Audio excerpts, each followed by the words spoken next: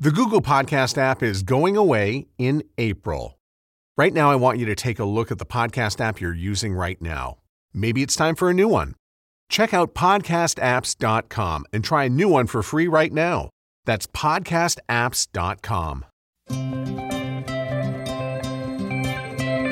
Hi, friends. It's Carrie Dahl. Thank you so much for venturing into the inner circle with me. If you subscribe to my podcast and have been listening for a while, thank you. I appreciate you. If you're new, welcome to my circle, where the power of story is honored and I believe all voices need and deserve to be heard. As a former news anchor turned podcast host and public speaking coach, I know that stories are the most powerful way we connect as human beings. I feel privileged so many of you trust me with your stories, whether in my private Inner Circle Facebook group or right here on my podcast. Your story is your gift. Thank you for allowing me to share it with the world.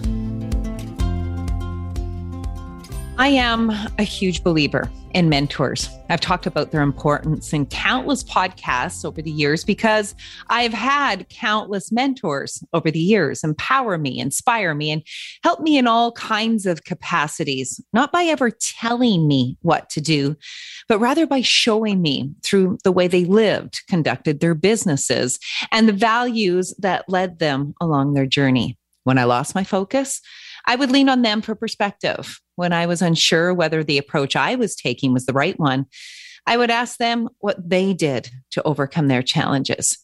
Mentors are not people who tell you what to do. That's not their role. That's the role of a coach, per se. Mentors instead walk the journey alongside you. Almost every person I've had the privilege of interviewing over the years who has overcome adversity or built a successful business has told me that a couple of keys to their success was a great coach and, of course, a great mentor. Mentorship can come in all different forms. If you are an entrepreneur, it may be someone who inspires you and empowers you, someone who's willing to take you under their wing and share their secrets to success, or perhaps the failure they experienced that ultimately led to success, and, of course, the lessons they learned along the way. Being a mentor is like paying it forward. Just think how great it would feel to know that you were a small part of someone's success, that you were someone's person that helped change someone's life. That impact cannot be overstated because there are so many different forms of mentorship. And today I am zeroing in on organizations that can have a life-changing impact. Big Brothers and Big Sisters is a beautiful example of how mentorship can and is changing countless lives. Mentoring in this capacity supports social and emotional development that's needed to help build resilience and promote the mental health and well-being of thousands of children. Here in our province of Alberta, children need you. Over 1,000 children are on a wait list, and spending as little as an hour a week with them can make massive difference to them and to their future, and ultimately to our province and country's future. Research shows that being involved in a mentorship relationship has a positive impact on a young person's school attendance, social skills, attitude, and behavior with family and friends. When you mentor in this capacity, the time you give can help shape a life. So today we're going to dig into one such story. It's a story where a young life was changed thanks to mentorship. It is filled with abuse and hurt and grief and pain and love. Love that eventually blossomed into success and a beautiful life. My guest today credits Big Brothers and Big Sisters for changing her life. January is Mentor Month, and they want to celebrate mentors and mentees. And today, Scotia Willow has bravely agreed to step into the inner circle and share her story. Scotia, thank you so much for joining me today. Thank you for having me. I know we're going to be talking about mentorship and the impact organizations like Big Brothers and Big Sisters have and have had on your life. And we will get to that. But your story is so powerful, and I want to begin there. Let's begin by talking perhaps about a very, very troubled childhood. Take us there. Okay. I guess it starts with the fact that my mom always kind of struggled to understand what love was herself and dealt with abuse throughout her life. I don't know. She had experienced sexual abuse for most of her early life. And so when she was 17, she got married and wanted to get out of there. My two oldest siblings spent most of their early life with my grandparents on the East Coast. My older brother and sister, they both have different fathers than myself and my other brother. And eventually my mom found herself in Calgary, where she met my father, who was a troubled person himself. And the two of them sort of were like, I guess, oil and gas or whatever it is, the terminology. And so that led to a long-standing, emotionally, physically, sexually abusive relationship between the two of them, which produced my other brother and myself. And my one brother and I spent most of our life in Calgary, just dealing with the repercussions of the relationship that our parents had with one another. And you saw firsthand a very, very unhealthy relationship. Yes. For me, most of what I dealt with when it came to them, because I was the youngest, was more so the repercussions of what it did to my siblings and the after effect with my mom, the way that she would use sort of guilt and manipulation in order to try to control us, as well as sort of pitting us against one another.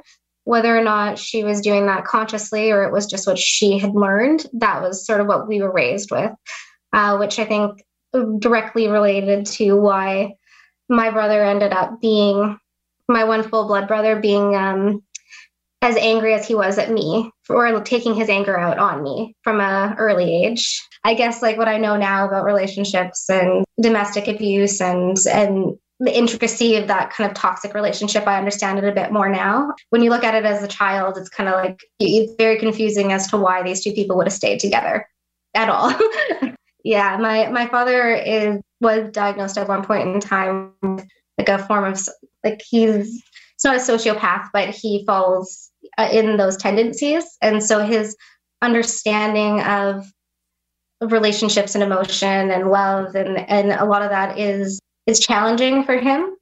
And my mom was a woman who used manipulation as a way to get what she wanted. And I don't know how she learned that. I didn't know my grandparents, but from the sounds of it, her mother was kind of like that as well. She used love sort of as a weapon. So there was a lot of guilt involved. And I think that something about that, they triggered each other quite a bit. He wasn't maybe able to give her what she wanted because he didn't respond to emotion the way that she wanted him to. And he responded with aggression most of the time and obsession. Anyway, somehow they ended up back together. They got married, and I was born in 91. And then I believe within a couple of years, they were divorced because of the fact that, it's just a lot of physical abuse, emotional. And my siblings say that he was also physically abusive to them. It's hard because I do know my biological father now. I was raised to hate him and to think he's a horrible person. I don't feel that way. I feel like it's a complex relationship, but I kind of keep my mind open to the fact that we're all sort of fallible humans. And so I kind of try to see our relationship a little bit differently. But for my oldest siblings, they sort of believe he ruined their lives and destroyed their mother. And it's understandable, like hearing the things that apparently happened did sound pretty severe. Lots of control involved. And you can see tendencies in my oldest brother to behave in a similar manner. My oldest brother, his father was always involved. And he's actually a pretty nice man. He's a good guy, but he's culturally different. He's from India. And although he's been here his whole life, he's moved. The method of parenting is different, I guess. And he always was more attached to my sister. So Alex was sort of on his own a lot of the time. Like he got left with my grandparents quite a bit on the East Coast. So he was somewhat raised by them. He graduated, both my sister and my brother, the oldest, they did graduate high school without any issues. They have lifelong friends. You can see sort of a difference in them versus myself and my other brother. Miles and I, we don't have the same thing. I have a couple of lifelong friends, but not many. I did not graduate school right away, the way that I should have. And I don't believe he did either. I eventually went back to get a GED, but you see some of these differences. And so anyways, so when they were divorced, my brother Miles continued to have that relationship with him for a period of time. So in most of his life, he's had a relationship with my biological father. My brother, I'm trying not to use names as much, but I think he was really torn because he didn't really know where he belonged. He wanted to be with my dad. My father had remarried to a woman that I really like, and they've been together for about 30 years almost now. She had 2 kids. They had what at least appears to be a stable home. And I think Miles kind of craved that, and he wanted to be a part of it. But my mom would not allow that at all.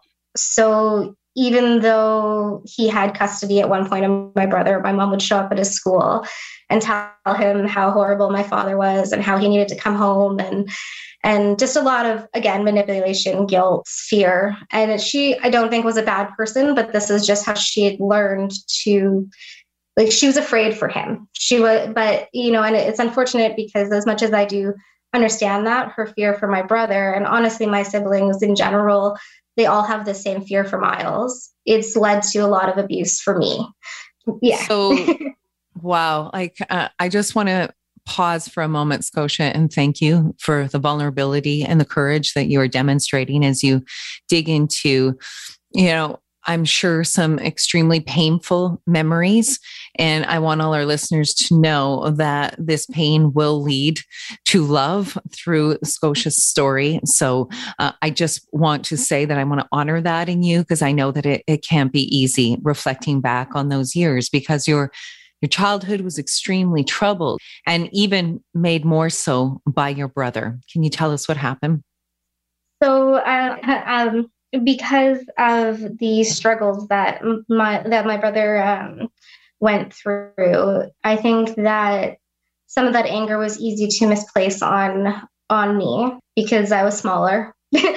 And also my mom, because of the fact that she was the way she was, she often sort of made me out to be like, not that I was her favorite. She did this with all of us, but sort of placed this idea of importance of me, even though it's all very, very contradictory to her, but this idea that, I was the baby, so I was the favorite. And I think that really caused some jealousy. There was a lot of jealousy among the siblings. And since my oldest brother was already gone, even being 13 years older than I am, my older sister, she was gone by the time she was 15 or 16, she had moved out. It was basically just my brother and I on and off for years. He became eventually physically and sexually abusive. So he, without going into too many details, there were a few incidences of sexual abuse, but more physical.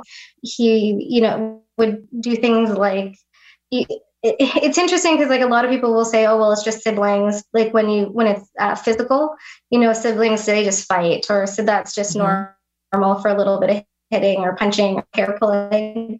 But one thing my brother do, and we've talked about, and he didn't really understand, but he would take chunks of my hair out of my head. He'd grab a fistful of hair and just rip it out.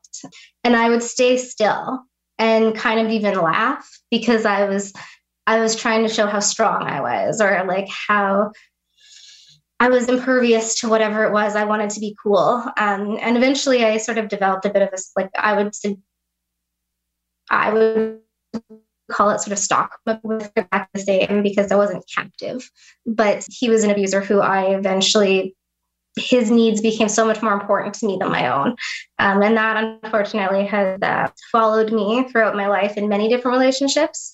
This idea that the person that you love on your own, to a degree, it's important to care about the people who you love, but you have to pay attention to how they treat you. With my brother and I, he he was really conflicted because of his feeling like he didn't really belong anywhere. And there was a lot of jealousy within my family created by my mom, I would say, sort of always pitting us against each other. I was made out to be the baby and that I was special, but yet at the same time, there was never any kind of protection involved. And so I think Miles he took a lot of his anger out on me. And so there was a few instances of sexual abuse. One of them led to him being put into a group home for a period of time. But he'd always end up coming back because to me, it always felt like he was more important than I was. His needs were more important than mine. There was always this rhetoric, even till today, that it's not his fault. And it's understandable because he was just a child when a lot of that stuff was happening. But it has led to conflicting feelings for myself as well, because I had that same feeling towards him. Oh, well, it's not his fault. And when you have that kind of a feeling, that does go out into other relationships. And I've struggled with sort of creating boundaries with people that I love or that I care about, and allowing a lot more abuse into my life because of that relationship as a child. He also was very physically abusive. So he did things like, I remember one time he chased me up the stairs with a knife and slit my leg. Another time, like rubbing battery acid on my face. He did this thing where he would pull hair out of my head by the chunk. And I would just stay as still as I could because I thought that made me cool or that made me strong. But it made me learn to stay as still as possible when someone's hurting me. And when you learn that, it's hard for people to know that they're hurting you because they can't see it. And so it taught him to be more violent, and it taught me to take violence. And so at one point, he was taken and put into a group home, but he always came back. In the years between my birth and about 8, we had an incident where they put us all into foster care. The 3 of the younger ones. My older brother was already gone at this point. My brother was put in by himself, and my sister and I were together. It was a weird time. But from there, my mom actually kidnapped us from our foster homes and brought us to the States. So we were in the States for about 3 months or 4 months. She used a underground contact that helps victims of spousal abuse. And then after that, we ended up back in foster care, and she did win that case. So we all were back at her home. By the time I think I was about 4, that was over. And so I think that some of that led to some of that confusion and violence as well, because he was always separated from us. And I think that for Miles, that made him angry. And then at that point, that was when he was supposed to go and stay with my father for a while. And my mom just wouldn't allow that. So she kept bringing him home. And it was just like this constant choice of Miles. In a way, like his safety, his needs were always more important, even if he was being violent, because it wasn't Scotia. his fault. And my siblings still to this day sort of have it. Yeah. How was your mother aware that he was abusing you? Yes. Yes, she did know what was happening. But she didn't do anything to stop it? I don't think that she knew how. I mean, if you consider the fact that she stayed with my father for as long as she did, being abused by him, I think that maybe she thought it was normal, or it was something that she couldn't control. I know for sure she was aware of the physical abuse. I don't know now how aware of the sexual abuse she was. I don't think there was as many incidents of that as there was of the physical, but I think she just felt conflicted. Her fear was that if she left my brother with his dad, our dad, that he would get worse. She thought that she could control it. How did this repeated cycle in your childhood affect you later in your teenage years and early adult years? What did life look like for you as a teenager and beyond? So by the time I was a teenager, I had been taken away from my family, and I had been put into foster care and then adopted. So as a teenager, the relationships it was hard because I kind of had this confused idea of what like love was. And I was confused about my own value and my own worth as a person at that point in life, something I still sometimes struggle with. As a teenager, I didn't start until I was about 15 or 16, but around 15 or 16, I started to use more drugs. Like I would use cocaine and mushrooms and ecstasy, and started with pot, but pot wasn't the gateway drug. I would say alcohol is the gateway drug to me because everything kind of was easier to do when I was drunk. And it made me more promiscuous. So I slept around quite a bit. I didn't understand that sex could be special per se. I just thought it was something that you do, or like that is expected to a degree of me. And relationships didn't really last because I was pretty flirtatious. Because of my inability to really understand like control regarding sexuality, I wasn't maybe the best partner. I mean, who is really as a teenager, but nonetheless, I wasn't the easiest. And so I was always sort of looking for the next thing. I was not very stable.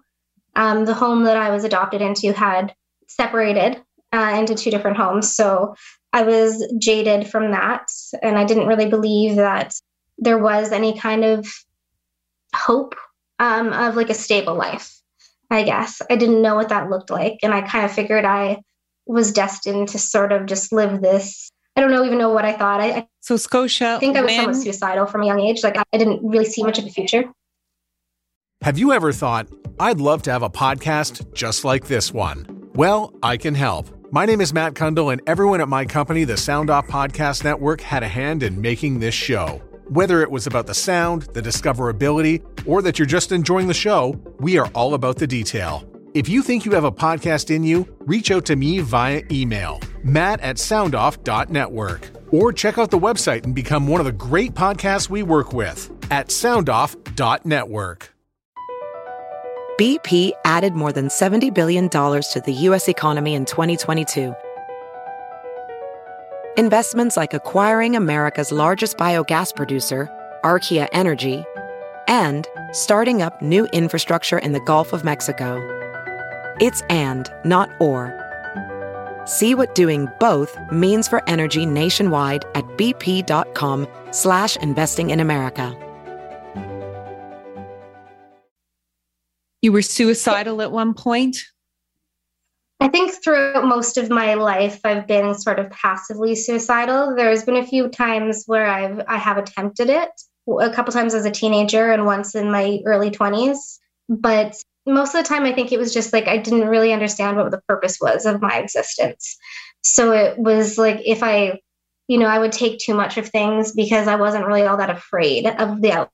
I took a lot of risks that were probably a bit extreme for someone of the ages of 16. The things that I was doing were dangerous at any age, but pretty extremely dangerous for looking back now.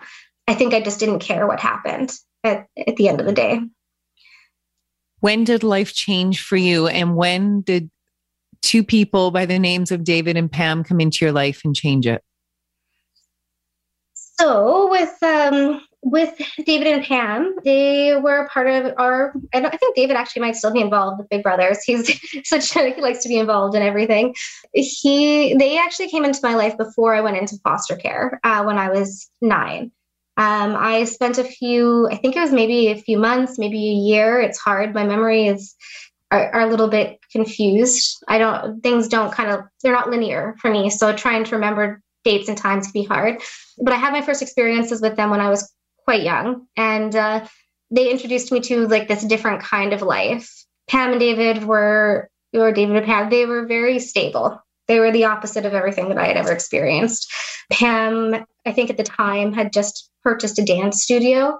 And so she would bring me there and I could see her setting it up, and she was very theatrical. So she would dress me up in costumes. And there's one specific time that I think where we put on Cinderella for David in their basement.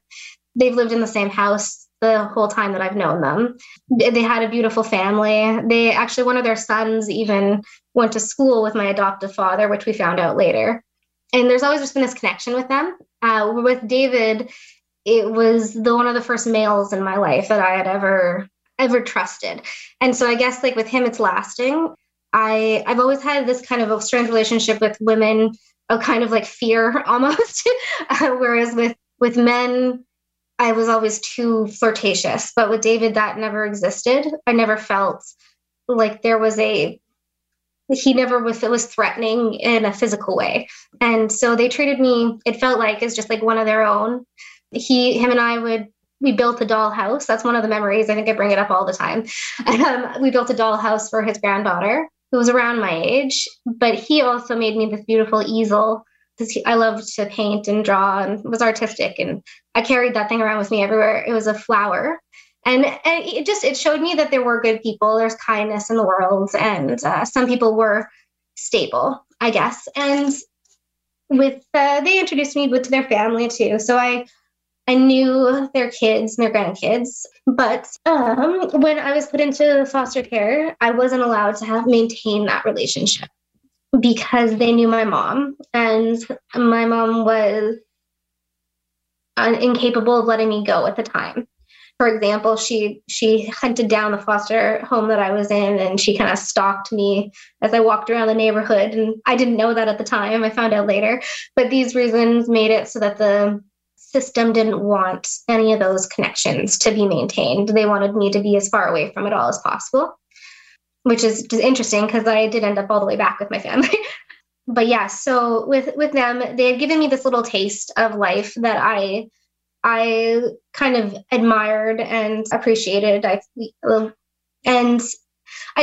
that with me for a long time, but I think that I always still felt removed from it because it was like, this isn't my life. This is theirs. And so although I had that little taste, I still was who I was. And I was still sort of being moved from home to home to home with no real stability. So when I was adopted, though, I was allowed to look up some of those relationships that I had. And I reopened that door with Cam and David. And we would see each other on and off for years, not always consistently, but I got to know, they got to watch me grow up, I would say, to a degree.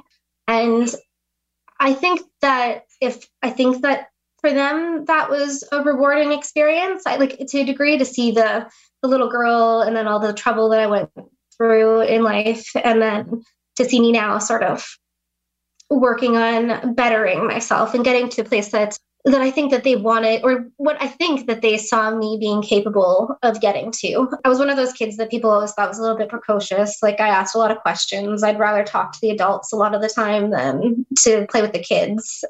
I was smart for a kid, I think. And so it was something that people saw, and they were hopeful that would carry me. Being smart is not enough to carry you in life, but it does help.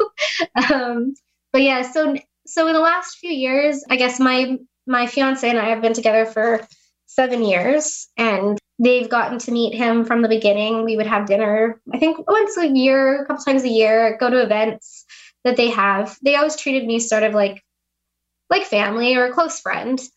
And so it's been beneficial to have that in my life and that stability, and see that there are some things that are continued throughout life and some things that are stable. And actually getting to know them as an adult, it was interesting because it made them more human. When I was a child, they were almost mythological. I don't know if that's the right word. It's like, because there was only happiness and moments of joy. Like money was never an issue with them, whereas money was basically the biggest issue that we always had growing up. And so it just felt like just different with them. Not that was why that's not why I wanted to be with them. It was just, there was a difference. There was an ease. There was a calm that didn't exist. But knowing them as adults, they've told me stories about themselves as they were young adults and figuring out their own lives. And it actually has helped to, like I said, humanize them a bit, which has made me feel, I guess, more capable of turning my own life into something. So Scotia, you just threw down in an answer. You said, my fiance. So I want to know the level of healing that you had to go through to get to a point to bring us to today where you have university education, you're going to get married. Tell us how all that transpired because it's, as you pointed out, you lived a life where relationships, abuse was your normal. That's what you saw growing up. But now you're at a place that is so, so different. So tell me about the healing and what brought you to where you are today. Okay, so I guess to get to like where I am now, I hit what I would consider the biggest low that I had gotten to. I had just gotten back from, I spent a year in Kelowna trying to get a little bit of education, and it didn't go well for me at all. I came back really depressed. I graduated with like great grades and everything like that, but socially I've always really struggled. When I came back, I started to sell car wax and you can make a lot of money doing that, but it's not a fun job. And I met a boy who saw all of the easy ways to take advantage of someone like me. And even though I could see it from a mile away, I still sort of let it happen. And I ended up in an incredibly abusive relationship for about a year and a half. And I don't think I had ever experienced that level of abuse. It was very confusing. My head was all twisted. And again, because I had been taught that, like, well, it's not their fault. It's something that you've done or something that someone else has done. He played into that so much. Obviously, that's not my fiance, but he really played into the, oh, poor me kind of thing. Everything's not my fault. It's everybody else's. And look at how good of a person I am, while doing some things that were very obviously scary. Like, I remember one day he held a knife to his throat and threatened to kill himself. And I ran the other way because to me, he was bigger. And I honestly didn't really believe he would do it. But afterwards, I was guilted for months for not trying to save him. It was these kinds of things that he would do. And that was just to himself. And so it took me basically getting to the point where, like, I couldn't even hold a conversation. I was hollow at like the worst that I had ever been, until finally that ended. Our friends sort of stopped it for us. They cut the communication because I think that we would have depleted each other to the point of one of us dying. And luckily he's from Ontario. So he went back to Ontario, and I stayed in Calgary, and I slowly started to heal. I moved in with a girlfriend at the time and her partner. I got another job. I started to feel like I had more value, got involved with a social life, and removed myself from the people that I had been around for that year and a half that watched all of that happen. And it helped me to sort of grow.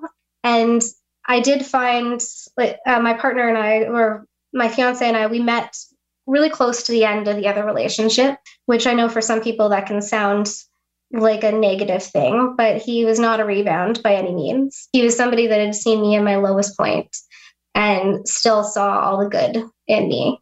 And that helped me, I think, to start seeing it in myself again. He was not the kind of person that would yell at me or make me feel bad for things that people had in the past. He never pushed me to be more physical sexually than I was able. He's always been very, very patient that way with me. And although I was really promiscuous when I was younger, I was always intoxicated.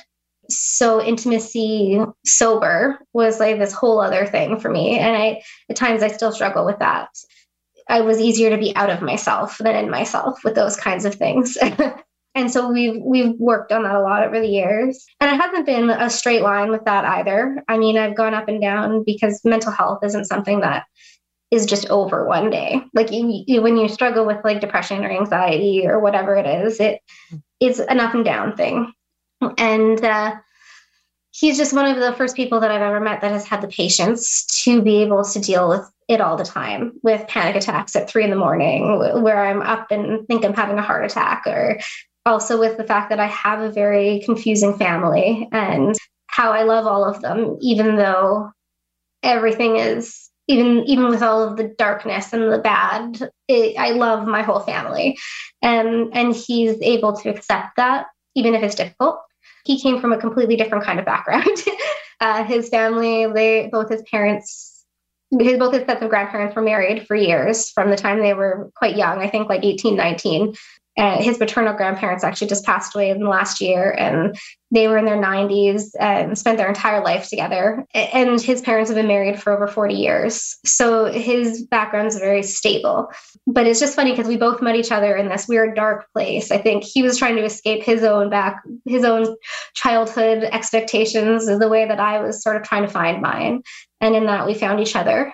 We got a little bit of help over the years from my family, but not too much, because I mean, there's not much my adoptive family has been able to help.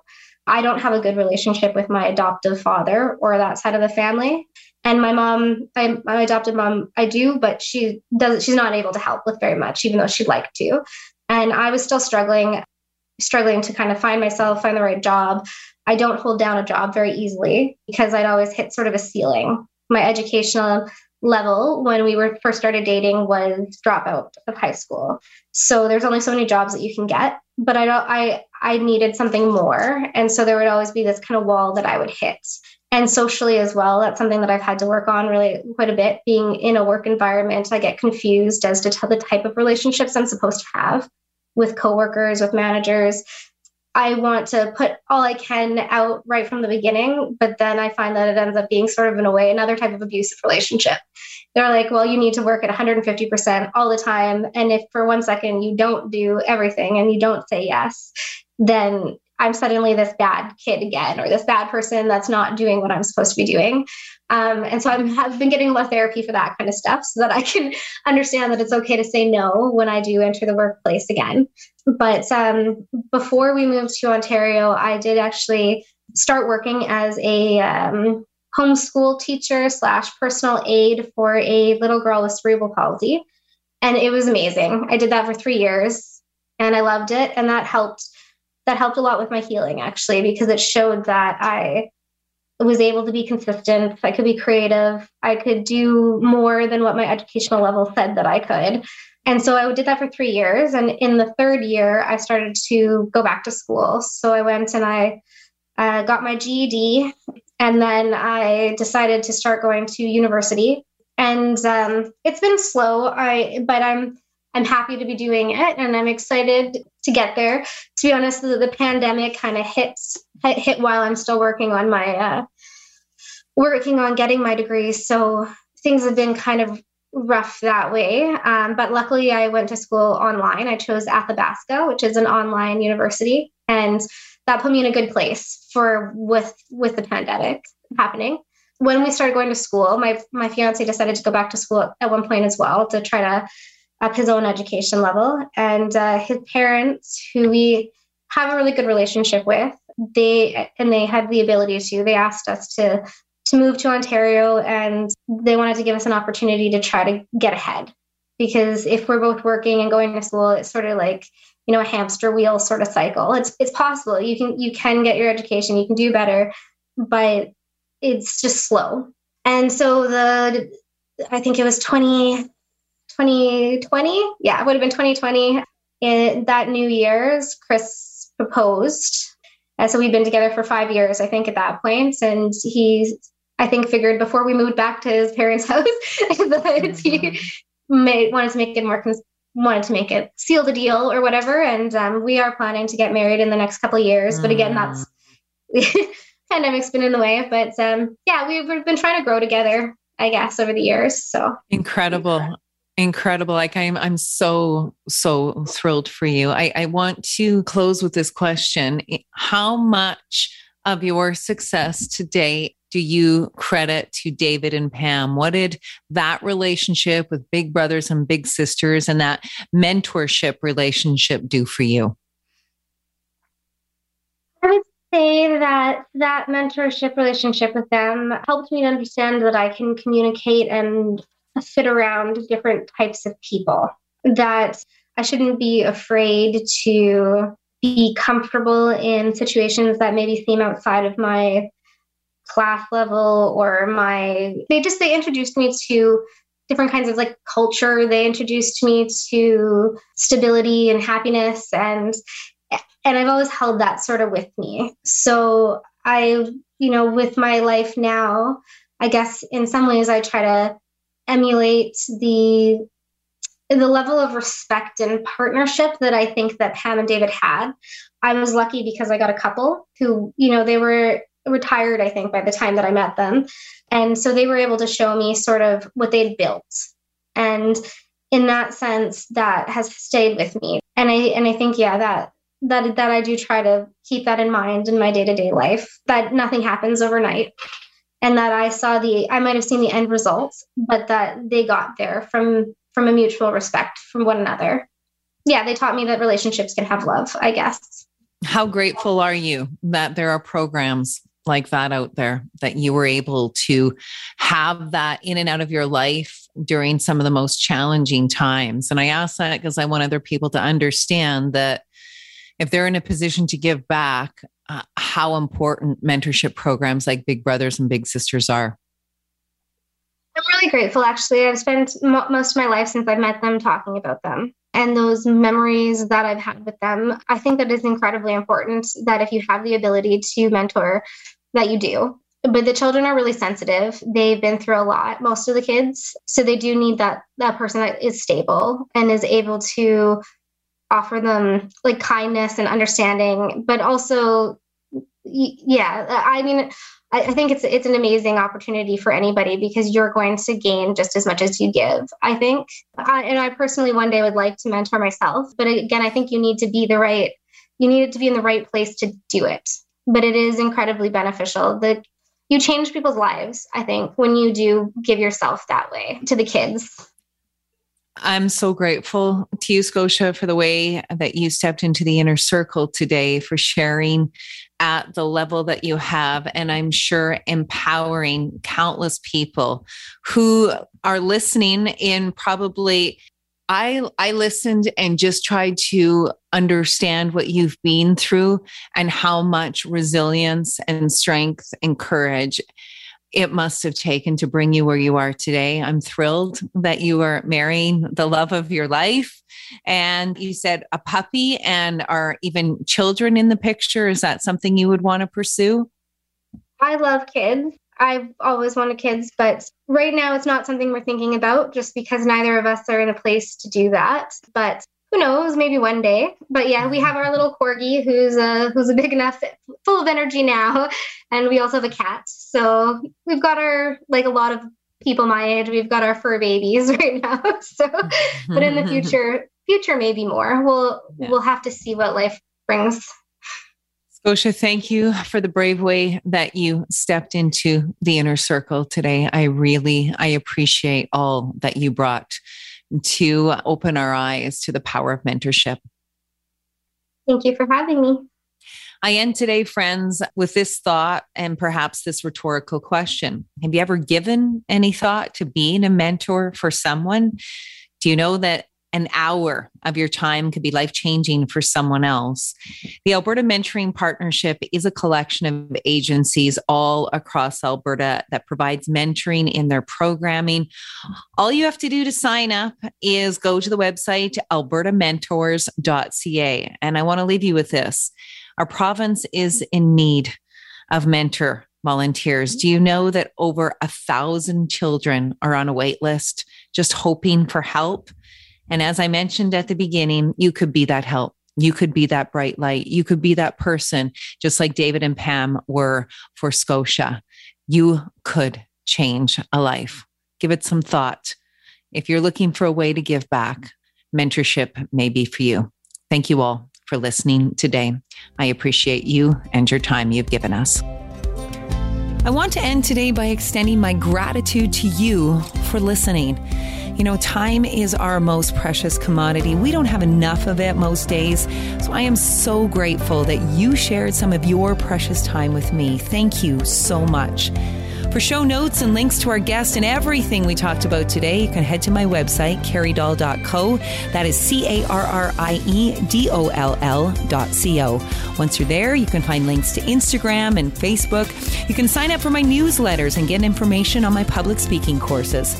I want to empower women and people everywhere to use their voice, to invest in themselves, and to be comfortable anytime, anywhere, giving a powerful, unforgettable speech. Come with me. Join the movement of the inner circle. Let's go on this journey together. Produced and distributed by the Sound Off Media Company. You looking to make the most out of this life and optimize your personal wellness? Then check out the Natural Man Podcast. Join me, host Mike C., as we explore all areas of human wellness, physical, mental, and emotional. Learn strategies to optimize your own well-being and be in the driver's seat of your own health. Remember, your doctor works for you. Learn biohacks, neurohacks, ways to improve sleep, and ways to optimize your body and your mind. Check us out on Apple, Spotify, the Fountain app, and at naturalmanpodcast.com.